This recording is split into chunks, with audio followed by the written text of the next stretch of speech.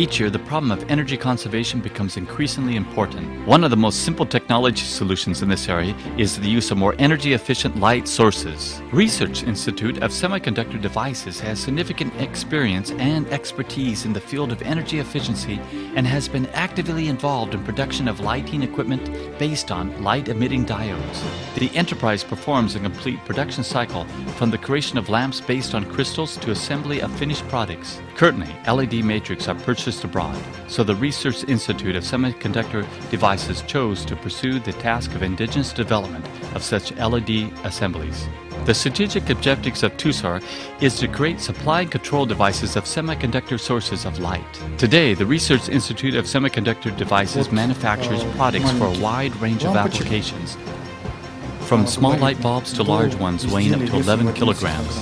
Energy efficiency of these sources is about 80 luminance per watt. This is 8 times more than incandescent light bulbs, making their lifetime up to 30 times longer. However, the main drawback is their high cost, but it is assumed that with the advance of solid-state sources, the cost will become twice as less every 5 years. The use of lighting equipment for navigation became the source of numerous product requirements, such as beam opening angle, distribution of illumination levels, and so on. This is why prototypes of future lamps undergo serious testing at the special laboratory. River lamps are among the most sought-after products of this enterprise. To date, from the Volga to the Amur River, there is more than 100,000 river lamps that have been installed and made by the Institute. TUSAR's Department of Industrial Electronics and its staff focus on energy-saving issues. They offer various solutions for industrial facilities relying on intellectual power electronics. Experience in the area of high energy efficiency is crucial. Recently, a grant was won to develop reactive power and a distortion power compensator, a device that would eliminate losses in power supply networks caused by various energy consumers. Power compensators should take place with our high and low power energy and improve our main electricity well, at least to the level of European standards.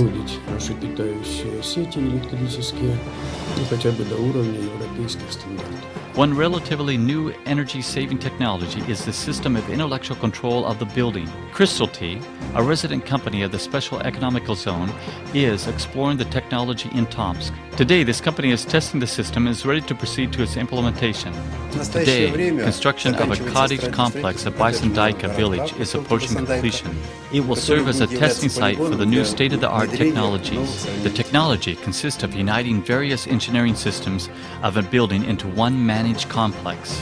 The project involves the automation of power supply, heating, water supply, security, fire alarm, and other systems.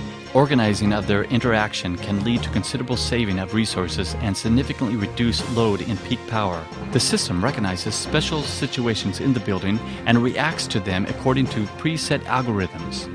As a core technology, the company has chosen the platform LawnWorks, which is the national standard in the USA. All equipment is connected to TCP/IP networks and can be managed and controlled by any personal computer.